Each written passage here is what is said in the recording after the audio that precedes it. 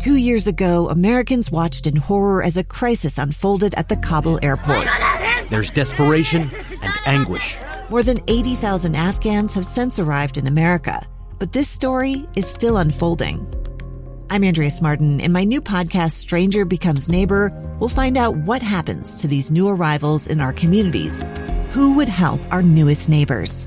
Follow us at kslpodcast.com, Apple Podcasts, or anywhere else you listen.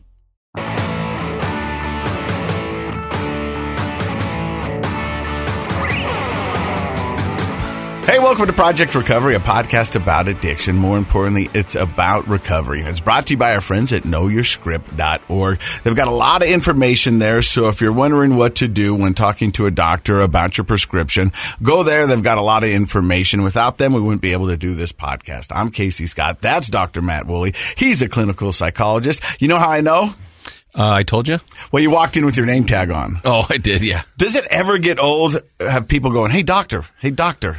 I don't know. I mean, like an average guy like me, no one will ever call me doctor. Right. You know what I mean? So I guess I'm used to it. I don't understand it, but is it still a thrill? I wouldn't say it's a thrill, no. Really? It usually means I'm working. Oh, but that's good.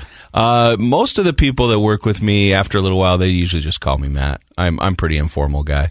But you know what? And that's what I love about you. That's what when we used to come on the TV show that I had, I loved it because your doctor speak is not like a normal doctor speak. You know what I mean? You're ground level. And like when you say stuff, it makes sense. Other doctors like, I don't know what you said, man. Well, I appreciate that you appreciate that. That is just kind of how I talk. And I don't know. I don't know a lot of big words, so why try to impress people? That's not right? True. You're always reading. You're always ahead of the curve, and you usually bring something good to the podcast. Now I'm putting you on point here. Okay. Did you bring something? Is there something for us to talk about, to conversate before we get to our guest, who's going to be an amazing guest, and it's dealing with pornography and addiction. Right. I'm excited about and a lot of that, too. and trying to get guests to come on the show and share that part of their life is really hard, to believe it or not. Well, of course. I mean, most of the things they bring on to the show are generally considered private, right? That's our private business. But there's a lot of value in sharing that with others. It kind of breaks down walls and stereotypes and creates a connection. And what do we always say the opposite of addiction is? Connection. Right. Now, let me ask you that, because you are a therapist in your daily practice. Right. Deal with a lot of youth and kind of some older clientele as well. Do you deal a lot with pornography? It's a very common thing to talk about. Yeah, absolutely. I would say that a week doesn't go by that I don't have several conversations about it. Do you think pornography is more prevalent today than ever before? Do you think it's a bigger problem? Absolutely. Do you think it's because of the accessibility, or do you think both? Really? It's because of access. Now there's more content out there. So when you and I were growing up, if you were a curious kid and were kind of wanting to maybe see what that pornography stuff was all about, the access wasn't immediate. No. I mean, you would have to actually search for it or be walking through a field and kick over a box full of pornography and be like, holy cow, look what I just found. Yeah. I mean, that was really the kind of extent of it was. Or there was a room at the local video store that was way in the back that you weren't allowed to go in. You weren't allowed to go in there anyway. Yeah. So when we were growing up, it's not that kids didn't see porn and that there wasn't a lot of pornography. But what we do know today is it's instant access on any digital device. You can find pornography easier than you can find anything else. Therefore, there is more content being created. People can create content as a business and put it on the internet, and boom, there you have it. There are apps and lots of different things all centered around this multi-billion-dollar industry of pornography. And to put a point on that, we've had pornography be the subject of the podcast maybe 3 or 4 times in the past. But you say there was one time that Chris Rock came out to a sold-out house to do his stand-up comedy. Yeah, in fact, if you have Netflix, which everybody does, you can watch Tambourine. It's his special from a couple of 3 years ago or something, where he goes up and he's talking about where he's been, because he was kind of out of the scene for a while, not doing stand-up, and he had gotten divorced, and he talked about his pornography addiction and how he, that was partially a cause for his divorce. And the place is just dead silent. Mm-hmm. And then he makes a crack. He's like, oh, yeah, multi-billion-dollar industry. I'm the only one in here that looks at it. And everybody starts laughing because the tension. So what was interesting was not just what he was saying and admitting to his pornography addiction, but it was the emotional reaction of this crowd of thousands of people. Everybody's holding their breath. That's how we feel about pornography and admitting to looking at pornography in our lives. Everybody keeps it private. And as soon as he made a joke about it, then everyone had this big laugh because they knew, yeah, we're all busted. Like, you think about it, there was probably multiple people in that audience sitting next to loved ones, or a high percentage, I'm sure, and just going, oh. Yeah. Not knowing what to do. And that's why we started this podcast, for this kind of reason. Let's bring this conversation out into the open. Let's have it in the upfront so we can figure out best ways to deal with this. Because right now, I mean, I've got a list of people willing to come on this podcast and talk about being homeless, shooting up needles, stealing their kids' lunch money to buy drugs, telling some of the hardest stories we've ever had to hear. But it's hard pressed to find somebody to come on here and talk about pornography. I've actually had people, who listen to our show say, why don't you have more people come on and talk about pornography? I'm like, well, you try to find somebody that's going to come on, and talk about it. It's not an easy thing. I think the reason that Alcoholics Anonymous has the second A is because there was a time when you couldn't admit the stigma to being an alcoholic and having a drinking problem without maybe losing your job and all these sorts of things. Well, we've gotten way past that now, and people talk about it more openly, and even the hard drug use, like you've said. But it's interesting that there's so much shame about pornography because I think it's a sexual thing and it's a private thing, and it's associated with being, a pervert or a deviant person, right? And so people really hesitate to talk about it. You ask if I ever talked to people about it. I had a visit with, we'll say, early teens kid just within the last week, where he wanted his mom to join us for the visit. And I thought, well, that's a little weird. Okay, sure. And she came in because he had talked to her about it. And then, he wanted some help to talk to me about it. So even in a therapy setting with somebody I've known for a long time, and we've worked on a lot of personal things, he still wanted support from his mom, who he had talked to. And therefore, kudos to this mom to have that kind of relationship with her son, that he would talk to her about it, because he knew it didn't make him feel good. He felt compelled to look at it. And we talked about why that's a normal thing, that sexual curiosity, especially at his age, low impulse control, all that kind of stuff. But then afterwards, he felt badly about it. And in that household, you may be thinking, well, that's a lot of shaming. Actually, in that household, no. That's a household where a lot of open talk about pretty much everything. I don't get the sense that shame is part of their conversations. And he still felt bad about it and wanted to talk to me about it. And so we talked about ways to help him reframe what he's done so he doesn't have the guilt and shame, and then behavioral and social ways to help him stay away from using pornography as he gets older. One of the things that is a big problem for pornography is the stimulation that it causes and the positive endorphins that you get, the dopamine and all those It becomes a drug. It is very much a drug. And it can become associated, especially with young boys, with self-soothing. So because pornography gets combined with masturbation, and that's a release that feels good to the person. Of course, your body's designed that way. And so young boys often, when they're growing up, I mean, you remember what it was like being 12, 13, 14. You're full of, testosterone, so you might be kind of angry sometimes or irritable, frustrated. Things aren't going your way. You want to feel better. And if boys learn to turn to pornography and masturbation as a quick way to bring that feeling down and soothe themselves, then it can become an addictive process. Now, instead of learning how to manage their own emotions, their big feelings, how do I manage anger in a healthy way? How do I manage embarrassment in a healthy way? Many adults still struggle with that. It's not that different than turning to an opioid. Or a beer. It's not that different than going and getting high every time you're frustrated or you get a bad score on a test. And some boys learn to go to pornography and masturbation. So it is a prevalent problem. I was I think once we talked about, like your issue was Bud Light. Pornography is sort of like if the Bud Light truck backed up to your house and just rolled up the door and just said, have at it, is all the Bud Light you could ever want. That's the internet with pornography. It's like, and it's right in everybody's back pocket. It's in everybody's front pocket. It doesn't cost a thing. No. That's the thing that's different. If you and I in the 80s wanted to find pornography, we might find an old, wrinkled up magazine somewhere, or we'd have to pay somebody for it. Nowadays, you have an unlimited access to unlimited types of pornography, and believe me, that goes way beyond what was happening in the magazines in the 80s. And it's free to kids. So, yes, it's a huge problem, and I'm really glad we're talking about it today. And your example today, you mentioned boys.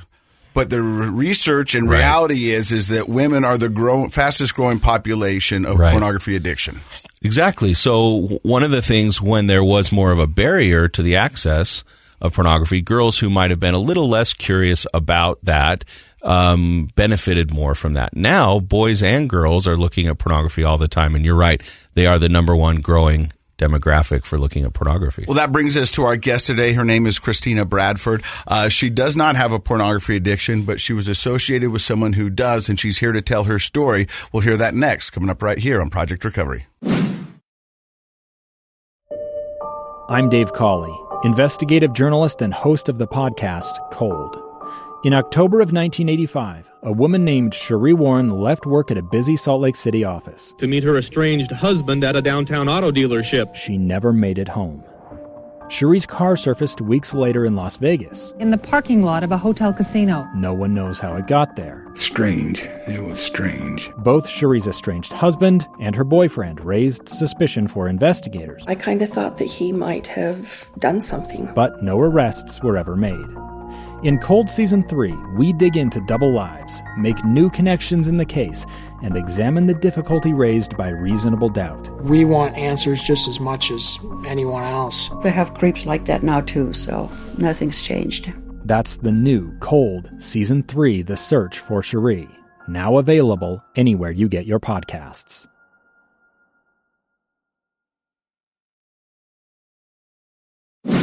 And welcome back to Project Recovery. I'm Casey Scott. That's Dr. Matt Woolley. Our guest today is Christina Bradford, who, when the mics were off, said you're a little bit nervous. Just a little bit. Now, why? Now, first off, let's get to why did you want to come on and do this podcast? Because I want to be a source of help for anyone who might be going through this. Maybe an ear just to listen to anyone. I was alone through most of this journey, and I would have done better had I had more support. So I want to be a support. And your journey was you were in love, married to someone who was addicted to pornography. Yeah, he's a sex addict. A sex addict. Yes. And we're going to get to that, but your story began a little while back. And you said, Dr. Matt's like, we'd like to know a little something about your upbringing. And you said your upbringing wasn't that good. No, it was not. Why? Well, I am the daughter of an alcoholic, and it was just a toxic childhood. My father wasn't really around much, and my mother she found sobriety for a while, and that was a wonderful time in my life, but that didn't happen until years later. So at the age of 12, I started smoking marijuana and cigarettes, and somewhere in there she found AA, and she went to AA and was working on her recovery, and we were left just to kind of go wild and crazy. So we lived in a neighborhood where there was a lot of gang activity and there was a lot of other stuff happening, and we just kind of went wild, and I ended up graduating from high school somehow, but I guess I should start a little bit before that. I was kicked out at 16. From your home or from high school? From my home for being kicked out of high school, for not going to school. Just set up for success immediately. I've always found that the kids who are struggling to be at school, the solution is to kick them out. So here's that makes a lot of I'm going to tell you sense. this. My older daughter had seminary as her first period, and I was getting a call from the seminary teacher going, your daughter keeps missing. So I finally went down to Presley, and I said, hey, look, you got to go to seminary. I don't want to talk to your teacher anymore. And so you know what my ex-wife did? What? Gave her homeschool for that first period. I was like, so you rewarded her for missing it by giving her no school. And I'm not LDS, and I says, you need to go. You made a commitment. The non-LDS dad is trying to get her to the seminary. I was like, I don't care what it is. If you make a commitment, you see it till I agree with you that. see it till the end. And if you don't want to take the next semester, then don't take it. Don't take it. But Right, I don't want any more conversations with your seminary teacher. And so you were saying you got kicked out of school, and so your mom's response to that was, well, you're out of the house. Yeah, and there was a lot of turmoil before that. I was, following in my sister's footsteps, and she ran away quite a bit, and so I ran away from home. And I think her struggling with her own issues just couldn't handle it. And so, I survived. I found a way to live. So, but I'm curious. Where does a 16-year-old run away to live? Right. Well, there was lots of coming and going. And one time, it was in the middle of winter, and I had some friends I knew very well, and they had bought another house. So their house was vacant, was up for sale. And I moved into their pool shed and lived in their pool shed for a while. And I actually knew a lot of police in Sandy very well, because often my mom would call the cops on me, and I got to know them very, very well. And they often would come and check on me. And I can remember one time, I didn't want them to come and check on me because I didn't want to go through the process. At that point in time, it happened. It was like a revolving door. I'd get kicked out. I'd go away for a little while. I'd come back home. She'd call the cops. I'd go to youth services. This was like just a pattern for me growing up. And this time, I snuck away. I went to the right friends' houses over the weekend, and they had come to the pool house to try to get me. And I wasn't there. The police had? Yeah, they had. Oh, okay. And then they waited for me to go there late at night because they knew I'd be sleeping there, and they came and got me. And one officer, who I will never forget, his name was Officer Stacey Evans, pulled me into his car and told me that he wished he could have adopted me because he just wanted me to be very successful. And I think he knew it wasn't going to happen in my house. So there was a lot of that going on, but it's all brought me to where I am today. So, what did that mean to you that the officer would say it? Because that's kind of an interesting thing for him to say. It's a little different than him just saying, hey, you need to, get things together, or you're a kid with potential. Him saying he wanted to adopt you, that must have meant something to you at that age. Yeah, I think he knew. I think he saw the things I was going through. He was obviously at that point a very big part of my life, because growing up where I grew up, it was Sandy, Utah, but there was quite some time where it was part of the officer's daily routine was to drive through our neighborhood. We were getting calls all the time on us as kids, and there was a lot of gang activity. And so I think he was really just involved, and he really cared about me. He pulled me aside because he was worried about me because it was in the middle of winter, and he didn't want me to there was people that were dying from freezing. So throughout all of this, because this is a podcast about addiction, did you ever resort to drugs and alcohol? Did that ever become a problem? Would you say that you were an addict on any of that stuff, or was it something that you could take or leave whenever it was presented? I think I could take or leave it, and I don't know how that's possible because the programming and everything I've been through in my life should say I should be an addict. So I'm kind of still taken back by that till this day. I started getting involved in powders, drinking, everything. So I was kicked out at 16. I moved in with a friend for a few years, and at that point in time, we did whatever we wanted. It was very much a free-range home. I ended up going to Valley, and I don't know if you're familiar with Valley. At the time, in those days, it was considered Last Chance High. It's an alternative high school program for kids that are struggling in the regular mainstream schools. Yeah, absolutely. And without Valley, I wouldn't be where I am as well. It played a part in my life. But if you didn't show up, there was no tolerance. You were kicked out of school. So by this point, I had been kicked out of my first high school, kicked out of my home, and I was doing powders for quite some time. It was crystal meth. And I remember being up for a while, and I remember one day just looking in the mirror, and I knew this wasn't how I was going to get to where I wanted to be. So I just stopped. I was like, nope, I don't want this for myself. And I went to sleep for quite some time, and I woke up, and I was kicked out of Valley. But I wouldn't accept that, no.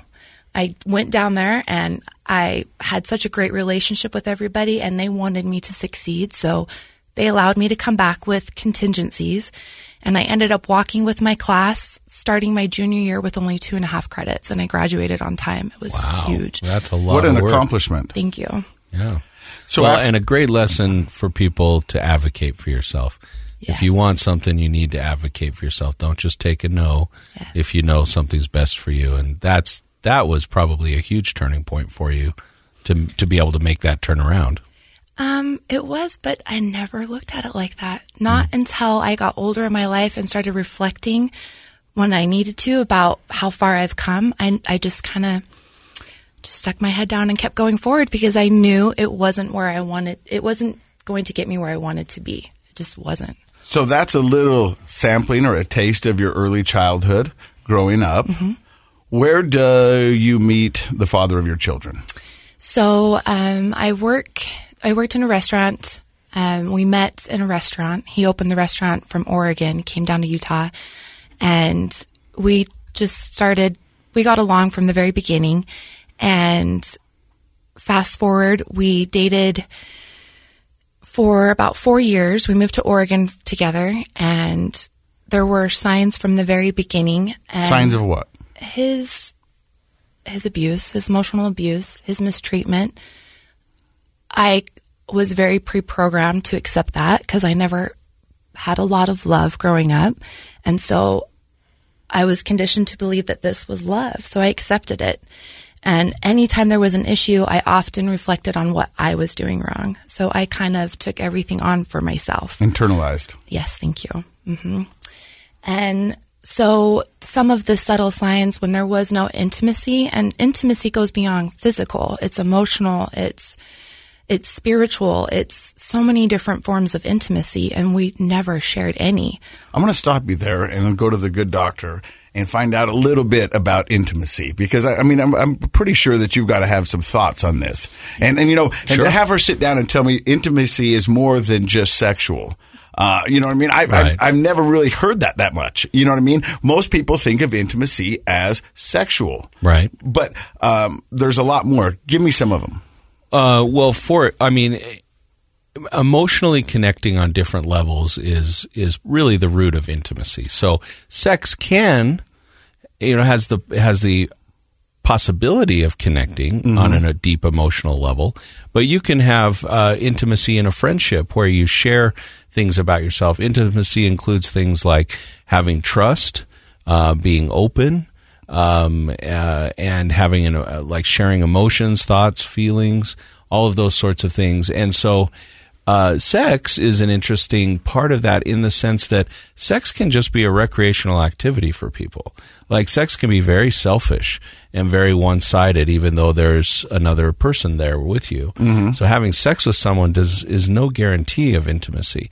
So the best sexual relationships, the intimacy starts before sexual contact starts, where people learn to know each other, love each other, feel safe with each other, share feelings and thoughts with each other, and trust. Trust is a huge part of that. And so, unfortunately, some people grow up where sex has really nothing to do with intimacy, and pornography is one thing that happens that robs sex of its intimacy and turns it into sort of a selfish gratification instead of a mutually intimate experience. So you said there were some early on flags with your husband. Yes, there were. And how old of a person were you when you started dating? I was just over 21 when I met him. Okay. But we lived together after just a few weeks. And I think that added to it quite a bit too. Would you say that, and I will say this, back to kind of intimate relationships, our parents are our first intimate relationships, right? I mean, they're the ones that have the most intimate contact with us. And if we have typical parental experiences, they're nurturing us and taking care of us and talking with us and sharing with us. And so they're our first intimate relationships. Therefore, as we get older, the type of intimacy that we learn with our parents, especially our other gendered parent, has a big impact on what we expect in our future intimate relationships, what feels right and normal. And so you mentioned, your mother was an alcoholic. And you can correct me if I'm wrong, but generally that means that there's a lack of intimacy because mom isn't emotionally available as you're growing up, and so you're not learning about that emotional connection. And then you mentioned dad wasn't around a lot, and so just by his absence, at the very least, you're not having the types of intimate, safety, trusting relationships. So it can often cause a myriad of problems for a person when they become a young adult and they want to reach out and have an intimate relationship. We all have a drive for it, or at least most people do. But if you've grown up without any practice and training in what a healthy, intimate relationship is, it can get you into some pretty unhealthy relationships. And I think that's what she said. You didn't know what to expect. You thought this was it, so you just put your head down and moved forward. Because that's what you're supposed to do. You're supposed to do your best to stay married forever, whatever it takes, And that's where the big mistake is with sex and intimacy. If you don't really if you didn't grow up feeling an emotional intimacy and emotional safety and connectedness with your parents and your family or whomever raised you, if you didn't have that, then it's very easy to think, well, what do, adults have sexual relationships? That's where I'll get that intimacy finally. And it's often not the case. We're going to find out more about Christina's story in just a few seconds. You're listening to Project Recovery. Hey, welcome back to Project Recovery. I'm Casey Scott. That is Dr. Matt Woolley. Our guest today is Christina Bradford. We found out a little bit about her childhood. In her own words, she said it wasn't a great childhood. She had some moments of greatness, but a lot of sadness, help from a friendly cop. But at the age 21, she fell in love with a man. 2 weeks later, moved in. She said there were some red flags from the beginning, kind of some emotional dishonesty, and a lot of other stuff. But we wanted you here to talk about pornography and its addiction. Not your addiction, but the loved one that you shared a bed with. How does that start? I mean, what was your first crack that you went, okay, there's something here?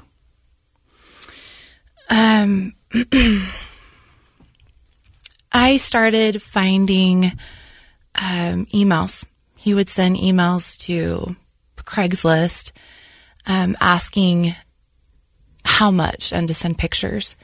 And when I approached him about it, he had an excuse and I accepted it. Do you mind? What was that excuse? Honestly, that was so long ago. My goodness.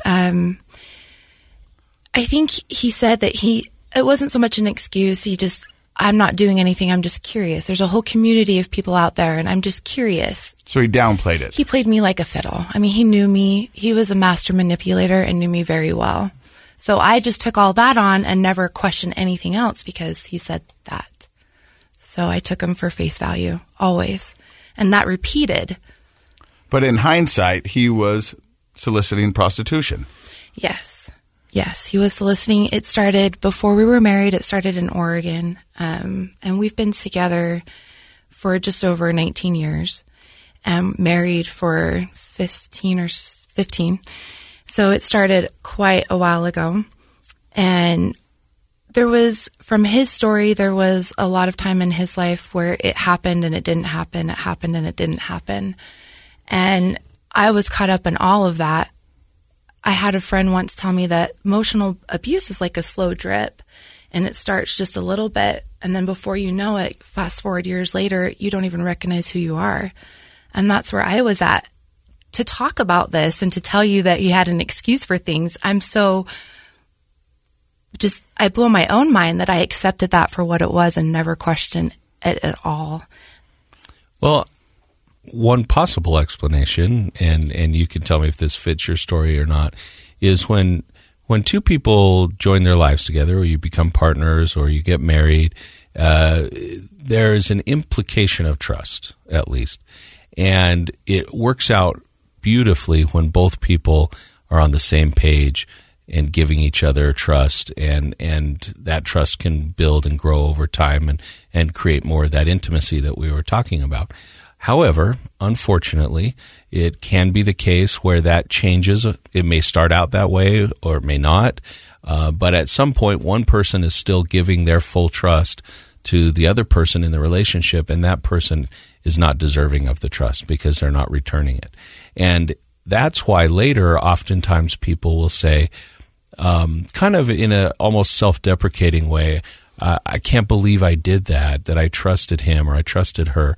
But I can say, well, that actually said pretty good things about what you were trying to do in your relationship at the time. Looking back on it, we wish we had known earlier. That's always hindsight, right?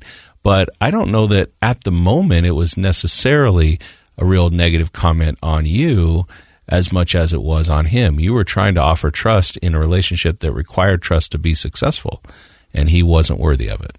A lot of the times in therapy, I develop so many wonderful tools, and they will say this to the partners, because partners of addicts carry a lot of shame, a lot of shame. And for years, I carried a lot of shame because I internalized everything, believing I wasn't attractive enough or I wasn't doing enough for my husband.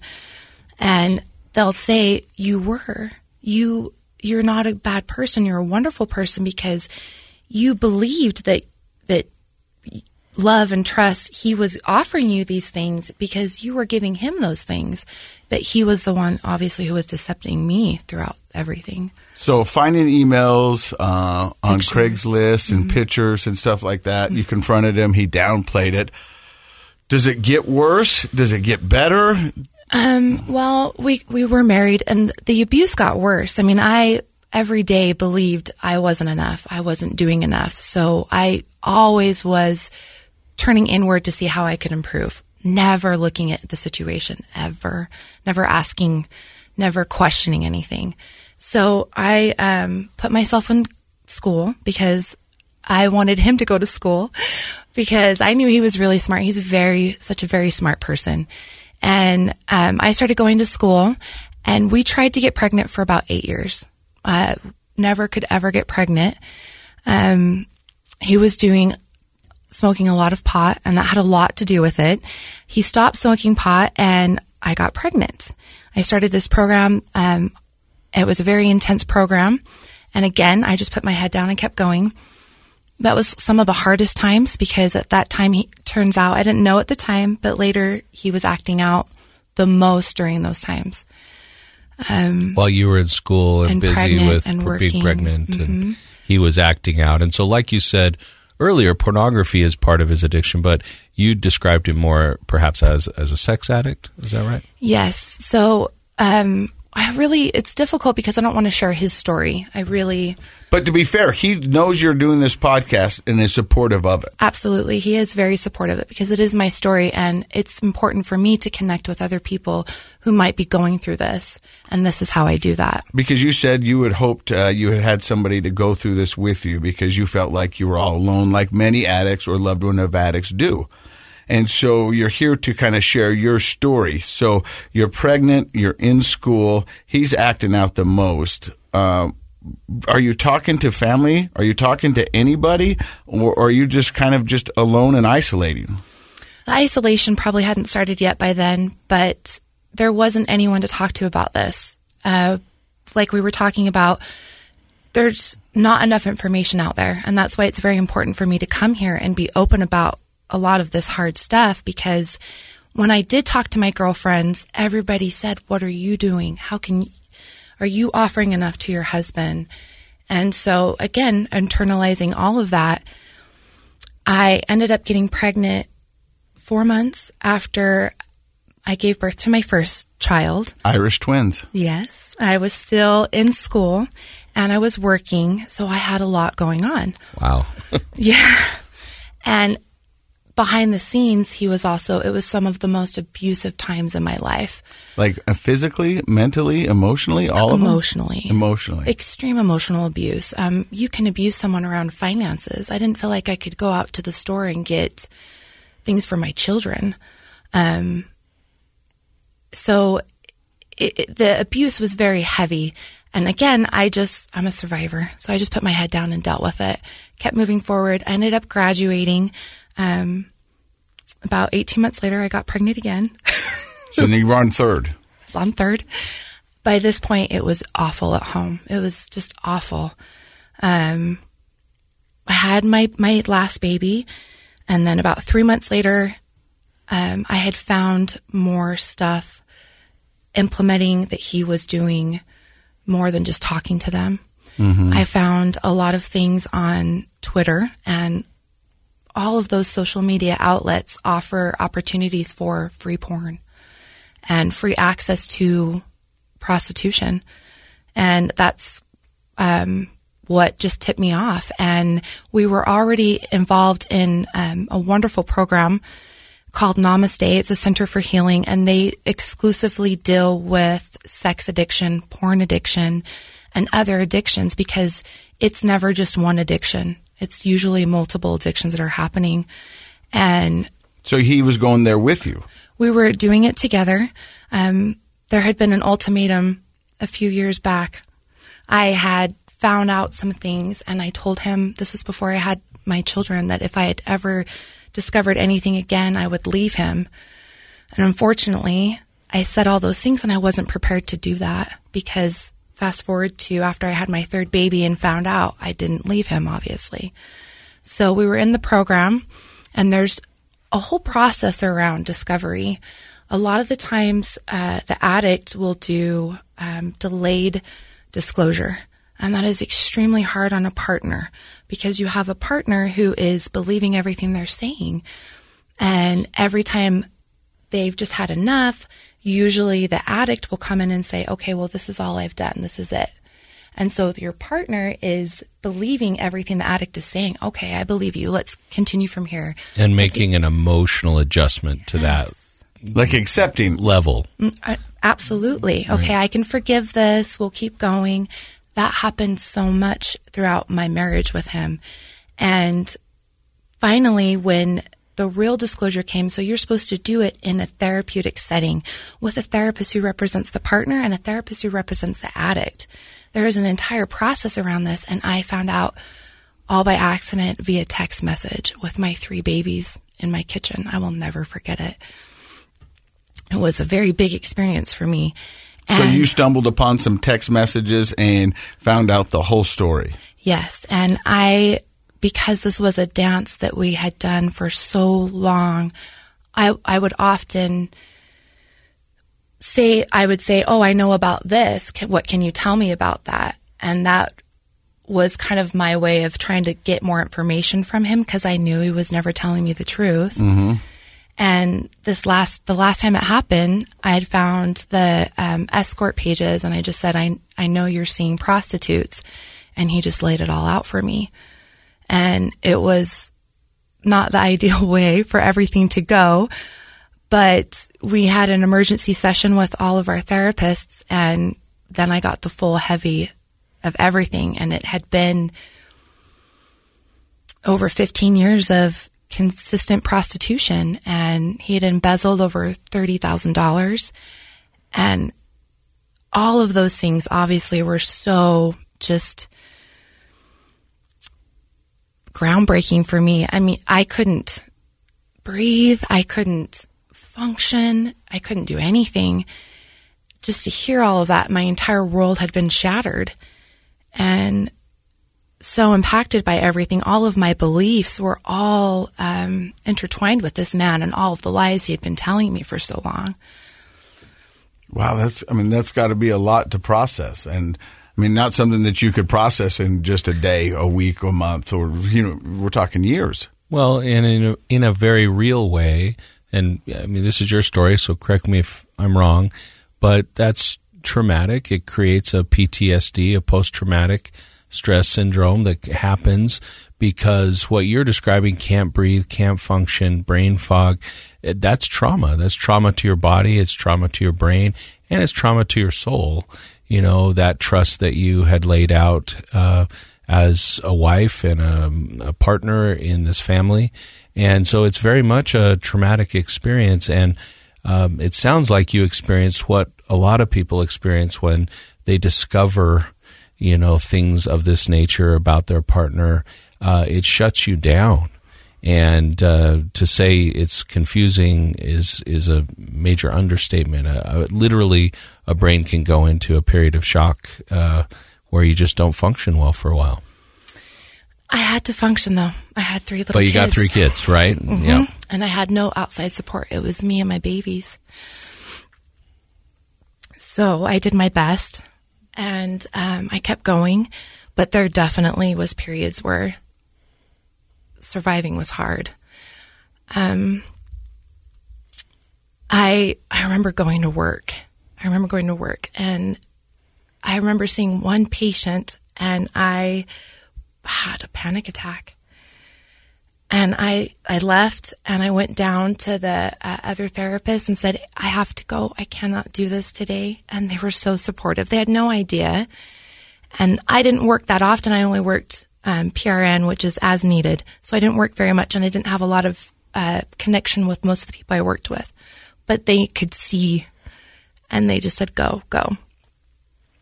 And I remember driving myself into this car wash stall, and I had nobody, but I had a girlfriend that I grew up with.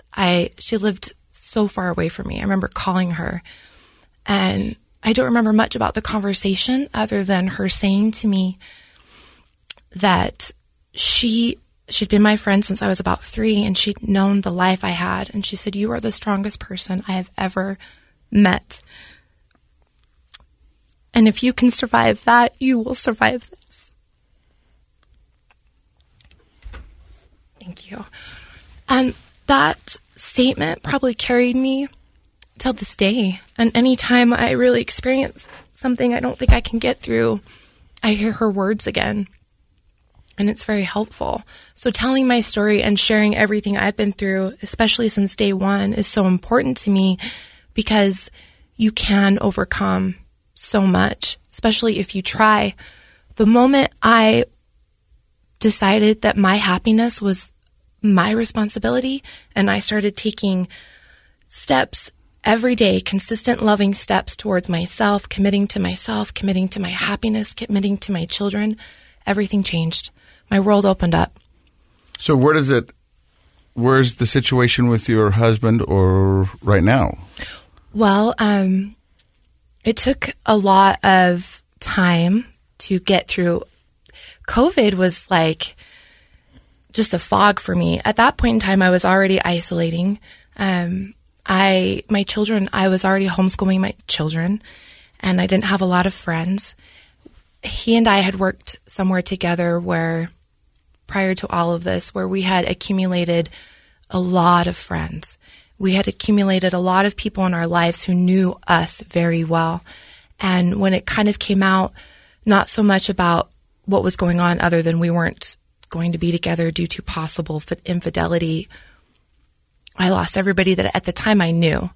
All my friends abandoned me. And so it was so difficult to go through all of this alone, but it had to happen, in my opinion, it was for a reason. Mm-hmm. It gave me lots of time to reflect on the situation. So there was so much abuse happening at that point in time. We had developed such a pattern of just toxicity. And I remember one of my children speaking to me in such a way that it was so reminiscent to how I felt when he spoke to me, that I realized that they were viewing the abuse and then treating me that way. And that was the day that it had to end. It's pretty unsettling when you see children pick up on that modeling that parents can do in a negative way. Yeah. And so you feel like that was the catalyst to having to change the marital relationship. Right. After we went through all of the program through Namaste, I mean, he was doing so much. I could see that he was trying, but without me really exploring my childhood, my upbringing, my conditioning, there's no way I would ever realize all of those things that I was accepting that were not acceptable. And there's light at the end of this tunnel. We're going to find out what that looks like. You're listening to Project Recovery right here on KSL. Welcome back to Project Recovery. I'm Casey Scott. That's Dr. Matt Woolley. Our guest today is Christina Bradford.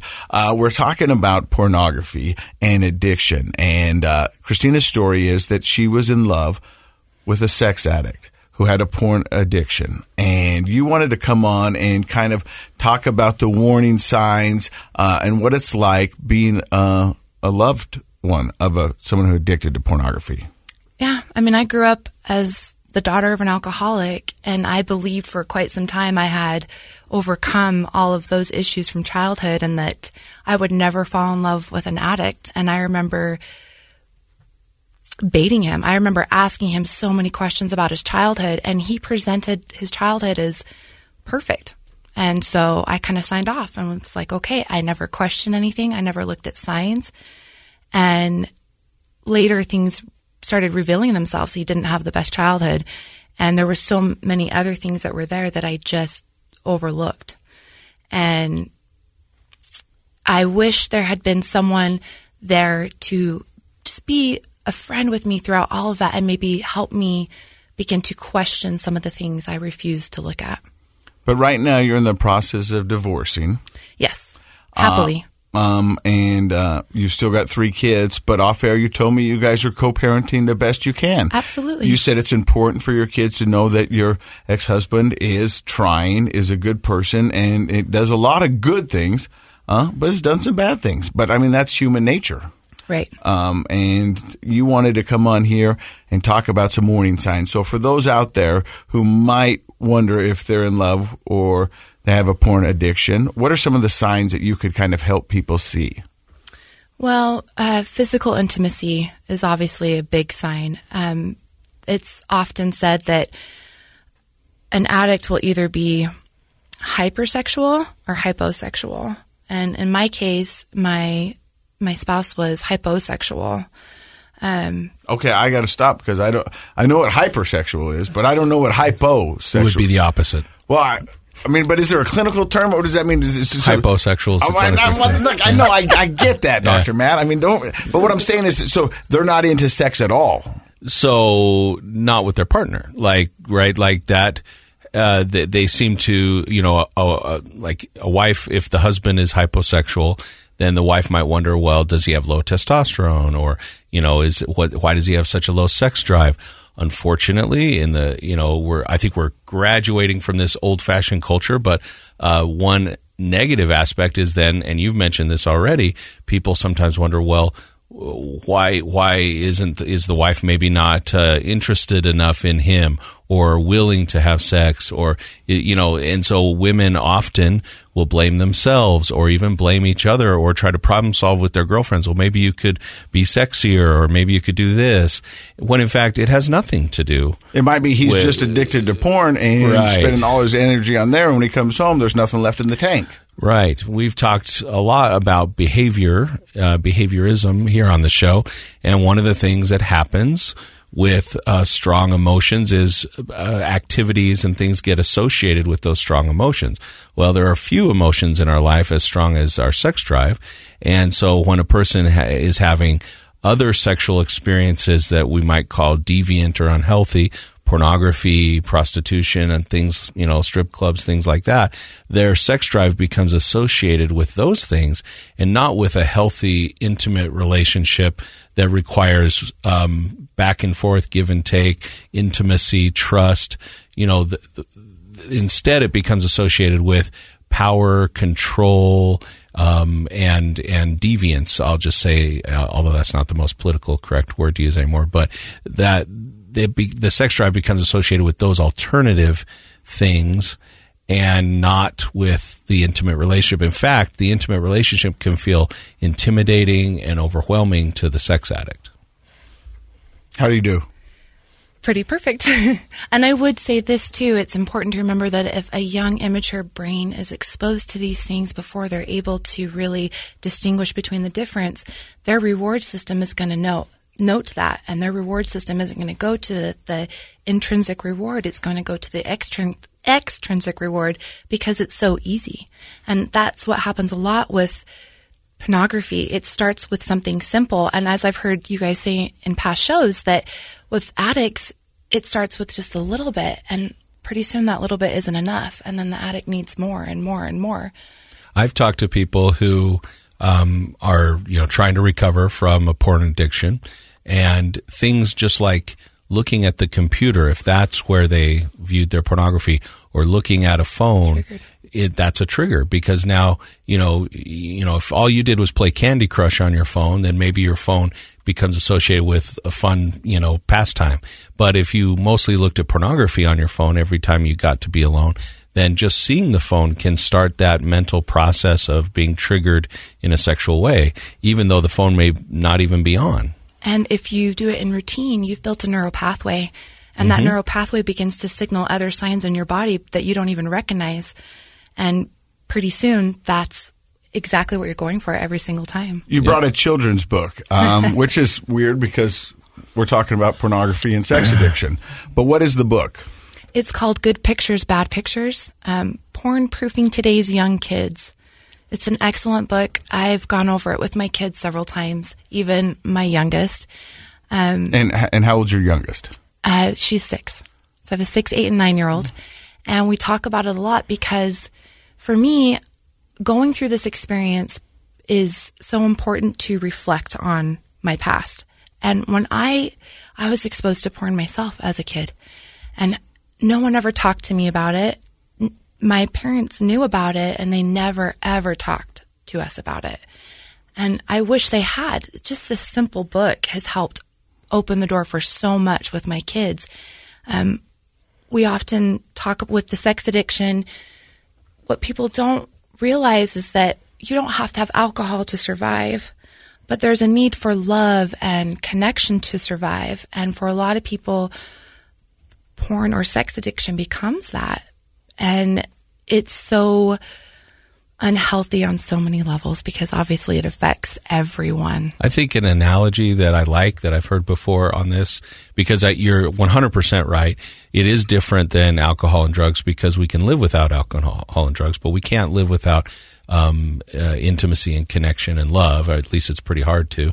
And so an analogy is sort of like an appetite. And it's like if you're hungry, you could have a really healthy meal, with all the right nutrients and things. And that grows your body and you feel healthy and it's good for you and you're nourished. Or you can go eat a bunch of chips and soda pop and candy and things. Swing by the drive-thru. Yeah, get all that kind of stuff. And in the short run, it fills you up. Right? Like you can go eat a bunch of Pringles, drink some Mountain Dew, do all that kind of stuff, and you'll feel filled up for a minute. But then what does that do to you? It's not nourishing. It's quite the opposite. It damages your body. It's unhealthy over time. It makes you a less healthy person, but your brain starts to crave those things, right? There's cravings that come from the cheap carbohydrates and the sugars and the caffeine and all of those things in those kinds of foods. And we forget that what our body really wants and needs is the healthy, nutritious meals that really nourish us. And so I think in a very similar way, we have a very strong drive or appetite for emotional connectedness, love. And we can, if our brain learns to associate the cheap, ineffectual, and unhealthy ways of receiving that, then we get unhealthy over time. Our emotional self, our psychological self becomes damaged over time. Whereas if we learn at a young age or at any age, if we can turn the corner and learn the healthy ways to nourish our needs for love and emotion and connection and intimacy, then it's a beautiful life. So that's kind of an analogy I've heard before, and I like it because it is a little different. This is one of the ways pornography and sex addictions are different than substance abuse addictions. So the book has been very helpful to you and your family in talking about sex addiction and pornography. You said Namaste Healing Center was very beneficial to you and your ex-husband. I would say for anyone who's experiencing this that they 100% should invest in a licensed certified sex addiction therapist for the partner and the spouse. There are so many options for therapy, but you need to have someone who understands this addiction. It's not a regular it's not your typical addiction. And I agree with that. I 100% agree. If a person is struggling, especially to the degree that your former spouse was struggling, you need to go to a specialist. Absolutely. But you've also created an Instagram account, and you want to be an advocate, a warrior for this cause, where people can reach out and ask you questions, talk to you, and kind of pick your brain, if you will, about what they can do or what they're going through. Absolutely. And I want to be a resource of help. I want to express the things that have worked for me and the things that haven't worked for me, because I had to do it all the hard way. I don't want anyone else to go through that. So, what if there's a woman listening today who's married to a man and she suspects that might be a problem, but she doesn't really know for sure? Would you still suggest that she reach out and talk to you or someone about it? Absolutely. There were so many questions that I hadn't even thought to ask in the very beginning, and through time and experience, I can sit here now and offer so much, and I just want to be that helpful for someone, anybody. Yeah. I think a lot of times we have an intuition that something isn't right in our lives, whether it's with ourselves or with our kids or with our partners, and we need to listen to that intuition more than I think we do. But if it's just an intuition, sometimes you need to ask somebody, well, what do you think about this? And so I think the fact that you're willing to, put yourself out there as a resource, as a friend, somebody who can share your experience, I think that's what people need in order to avoid doing things the hard way. Need a little help up front, right? So where does it stand right now with you and your ex? He's a friend. He's a great support system. He's supporting me coming here today. If I need help with my kids, because it's not easy with your kids sometimes, he's there for me. He's very supportive. I think it's so important, and that's where the program often comes in and says, you need to go work on you, the partner, and then the addict needs to go work on the addict individually and figure out who you are, where you want to be, and just heal, and then try to come back together. We never had that, unfortunately, due to our circumstances, and I don't know how things would be differently.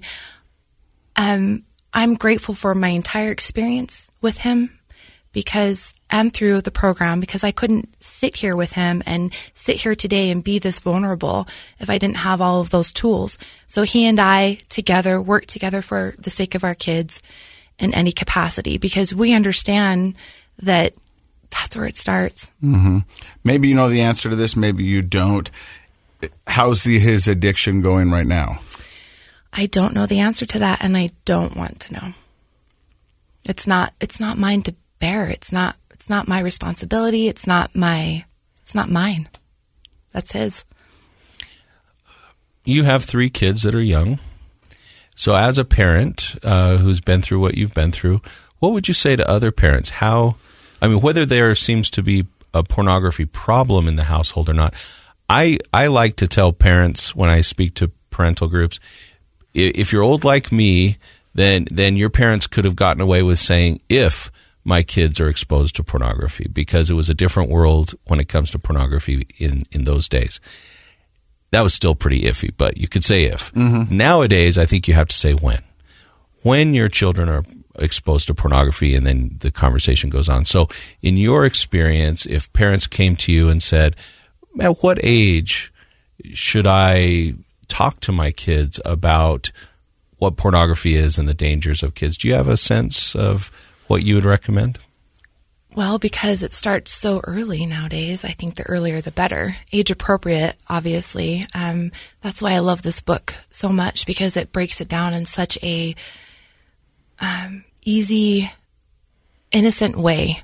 And it doesn't talk about a lot of those things that you shouldn't be talking about with children when they're this young. It just breaks it down. It talks about the brain, talks about the pathways of the brain and why it's so important not to develop that or even expose yourself to those things. As children, it gives you a whole process. If you've seen this, so they talk about the pictures, and if you see it, what you should do. Stop, walk away, and go get an adult. And then together you guys can work on that and continue to take the right steps. Yeah, I agree with you. I remember when 100%. my daughter was 6 years old coming in and going, Dad, the Disney princesses were just making out. Because she was just on YouTube clicking buttons, and saw a picture and thought she'd click on it, and we had to sit down. Then we implemented kids YouTube, and we have that same conversation with our kids. And my son, almost every day, will come and like, Dad, I think I saw something inappropriate. you know, and to him, he's hyper vigilant about this. You know what I mean? And I was like, okay, so then we sit down and we have multiple conversations a day about that stuff. And I would think the earlier the better as well. Yeah. Well, both of you are kind of demonstrating what I thought you would, hoped you would, and that is having age-appropriate conversations as soon as you have a kid who's starting to use the internet. That's kind of how I tell it to parents. If you have a kid who's starting to use the internet, if they have an iPad or something like that, then that's the time to have these types of age-appropriate conversations, because it is often shocking and upsetting to the kid. They don't really understand what they're seeing, but they know enough to know that this probably isn't something I should tell anybody. So they learn to keep a secret about this at a very early age. 5 years old, 6 years old is not too early for kids to start to learn I shouldn't tell anyone, which is the opposite. We want to have open dialogues and conversations. I'd also go one step further. Parents, if you're listening to this now and your kids have their own iPads or you have one just for the kids, go take 20 minutes and run through that iPad. See what's on there. Check their search history. You know what I mean? And see what kind of stuff is going on, because you'd be surprised of what some of the stuff that's going on there. I'm not saying being intrusive and read their emails. But mine is full of putters. I'm trying to buy a new golf putter. Right? Yeah. But I mean, I do that. I mean, every once in a while, and I go, hey, let me see your phone. Why, Dad? I just want to check. Yeah. Well, and I don't know about you guys, but we don't have cable at our house. We have apps. And any one of my kids can get on the TV and access YouTube and search for something. Mm-hmm. Right. So it's not just the computer anymore. It's not just the phone anymore. Right. It's anything that can connect to the internet, anything that is app-based. I had a parent the other day say, well, I didn't know on their Nintendo Switch they could get on the internet. It's like, well, how do you think they downloaded that game that cost you $50? You know? Right. Like, so we as parents need to catch up with understanding. So I agree with both of you. You need to be involved. You should put parental controls on. You should have an open dialogue. You know, what did people say? Like when we were kids, it'd be like, oh, did your dad have the talk with you? The talk, as if it was like you could get it all done in one setting. Right. You know, and the better thing is we really need to have open dialogue, open conversation, authenticity about the fact that, you know, pornography is out there. It's real. You're going to see it. And so I love that idea of that book, Good Pictures, Bad Pictures. Is that yes. right? Mm-hmm. Good Pictures, Bad Pictures might be a very good place to start for if you have young kids to know how to have an age-appropriate conversation with them so that they feel empowered of what to do and they don't learn to hide and feel ashamed, because kids will do that and they don't even really know why, but they will. Well, and this might empower them. Let's have a game plan for what happens when you see that. You see it, what are you going to do? Stop, walk away. Get a parent. Yes. Well, Christina, thank you very much for stopping by the podcast today, being so vulnerable, sharing part of your story, and letting people know that it's okay to talk about this, and things do get better, and recovery is possible. It's amazing. I know it wasn't easy for you. I know you've been stressing about it, but I really think you're going to help somebody out there by sharing your part of your story. I hope so. That light is so much better on the other side. It's right. So much better. Dr. Matt, thank you for stopping by. I'm going to end the podcast now because I'm going to call my dad because we still haven't had the talk. Oh, yeah? Yeah. Your dad kind of intimidates me. I don't know if I want to have the talk he with your intimidates dad. me too, but I'm going to have that but talk. Tell me what he said. I'll be curious. Maybe I'll learn something. I will. And thank you to knowyourscript.org for continually, I said that right? Yeah, it works. Supporting us. Without it's KCEs. We can do this podcast. I love you guys. And don't forget, Project Recovery is a KSL podcast.